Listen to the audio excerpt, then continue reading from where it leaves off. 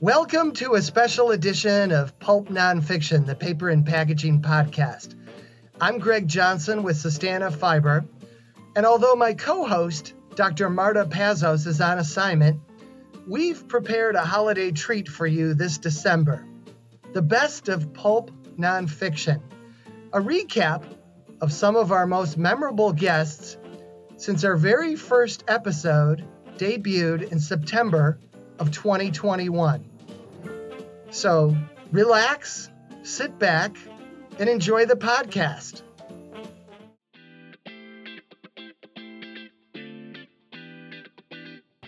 So for me personally, as I said, I'm really interested in kind of our waste and how do we make our waste not waste? How do we actually have a really deep relationship with waste in a positive way and see it as resources rather than waste?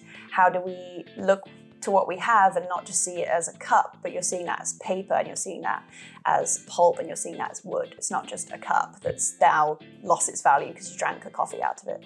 Like you're seeing it as a resource that's been taken, and I've got responsibility over that. Like something was, taken from the earth and now I have that. So I'm really interested in that. Like, how do I change my perception of waste and make it energy and a resource?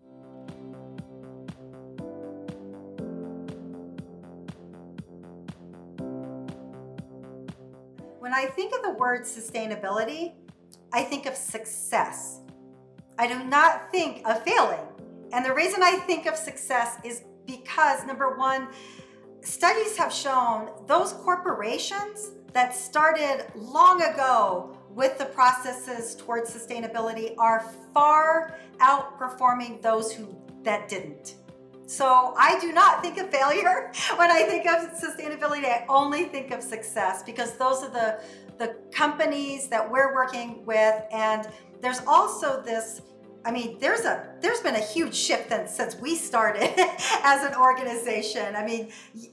We were trying to say, okay, it's really good for the planet. Come along, do your part. But now we can honestly say, look, this is about your bottom line. Do you want to save money? Do you want to be successful? Do you want to have better employees, more passionate employees, attract more, of the top tier employees?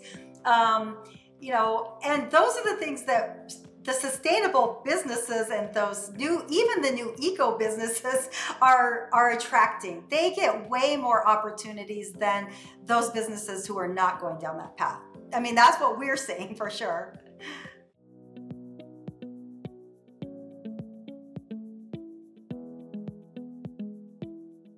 What's unbelievable about Sustana is that, one of the things about when you're using materials that have been used already, right, which is PCR, post-consumer recycled content, whether it's paper or plastic, it's gone through a pretty dirty chain, right? Think about your garbage can, your recycling bin, your truck. What Sustana has done is this food grade paper, recycled paper, which, believe me, is no easy feat to get that kind of FDA approval. So the magic pixie dust of Sustana has made this recycled paper, pulp, let's call it that, able to be incorporated with food grade products. So EcoLogic, we are also a recycler of paper, but the fact that we use it in non-food grade applications is because we have that limitation that you have figured out really, really well.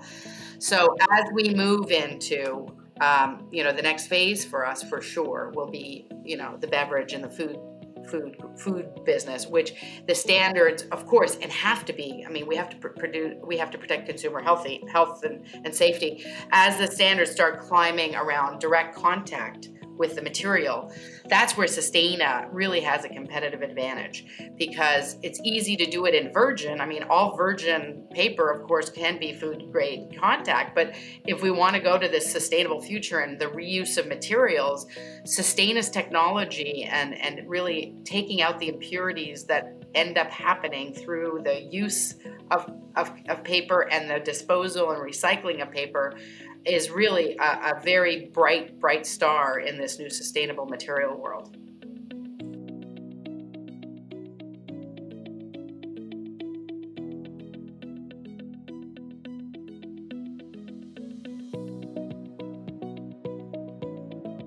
Yeah, I think it starts with being more intentional.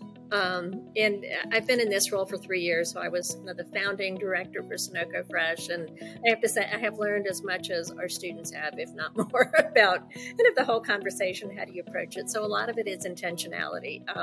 I live in Greenville, which does not collect glass for recycling, but Clemson does. So I collect my glass, put it in my car when I'm coming to work.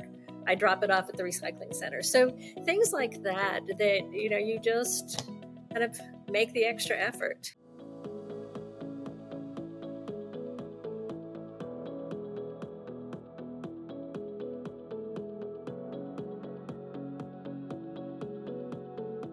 So that's a really good question, Greg. And I don't know the answer yet. From our standpoint, we deal with so many logistics that it is really hard for us outside of the outside box to be able to manage our ship out with anything other than plastic. And that's frustrating for me as somebody who believes in sustainability. And it's also really frustrating, I think, for our customers. One of the ideas that we have on the go forward basis is to work with you, with Sistana, to come up with some kind of very cool product that could be unique and revolutionary. When I look at these boxes that are getting shipped today, I mean, there are a couple of brands on the market. There's Temper Pack and there's Climasol, and people are working kind of collaboratively within those categories. And I would say that they have not really expanded beyond it yet. But I think that there's a way for us to get there.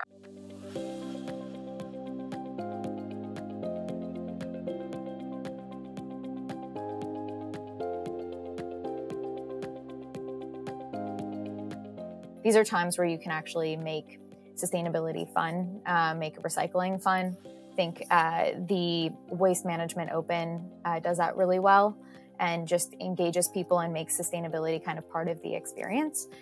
So that's the ideal, but at the very least, making it easy. So having, very clear signs, very accessible bins, disposal points. And so making it so that there's really not a question that someone doesn't have to stand at a bin and think for more than a millisecond of where their cup should actually go.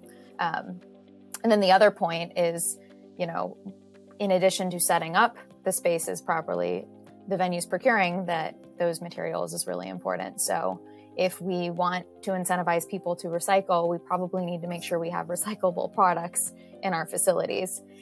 So connecting those two dots and then making sure they coordinate with each other on procurement as well as disposal is really important.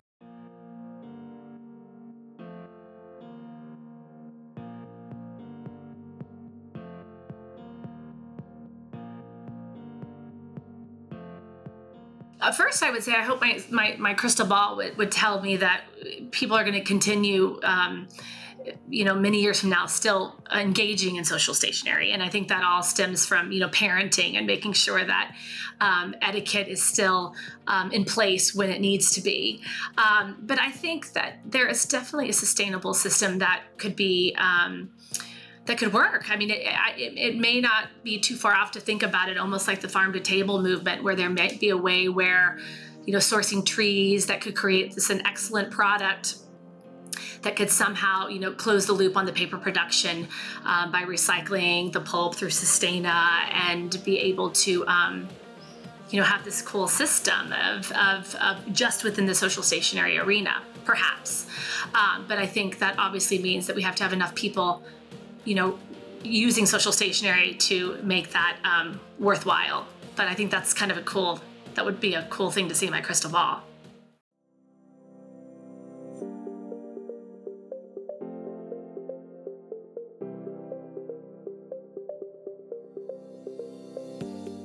So you've touched on a really important topic that's near and dear to our heart, right? This whole idea of, circularity and using just what we need.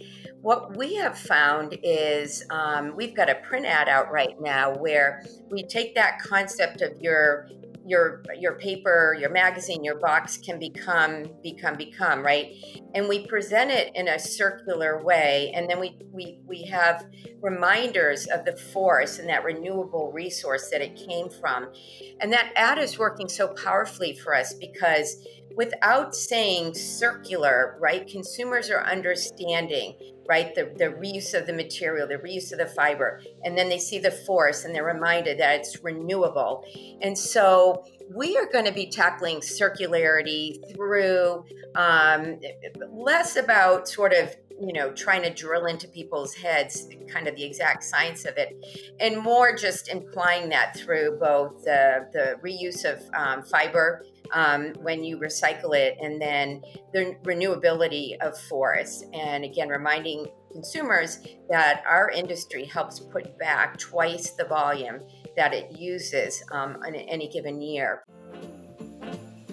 Join us next month for a brand new episode of Pulp Nonfiction, the Paper and Packaging Podcast. And please be sure to visit SustanaFiber.com for previous podcasts, as well as for information on all of our recycled fiber products for your sustainable packaging needs. Thanks again. Remember to recycle, and we'll see you again soon.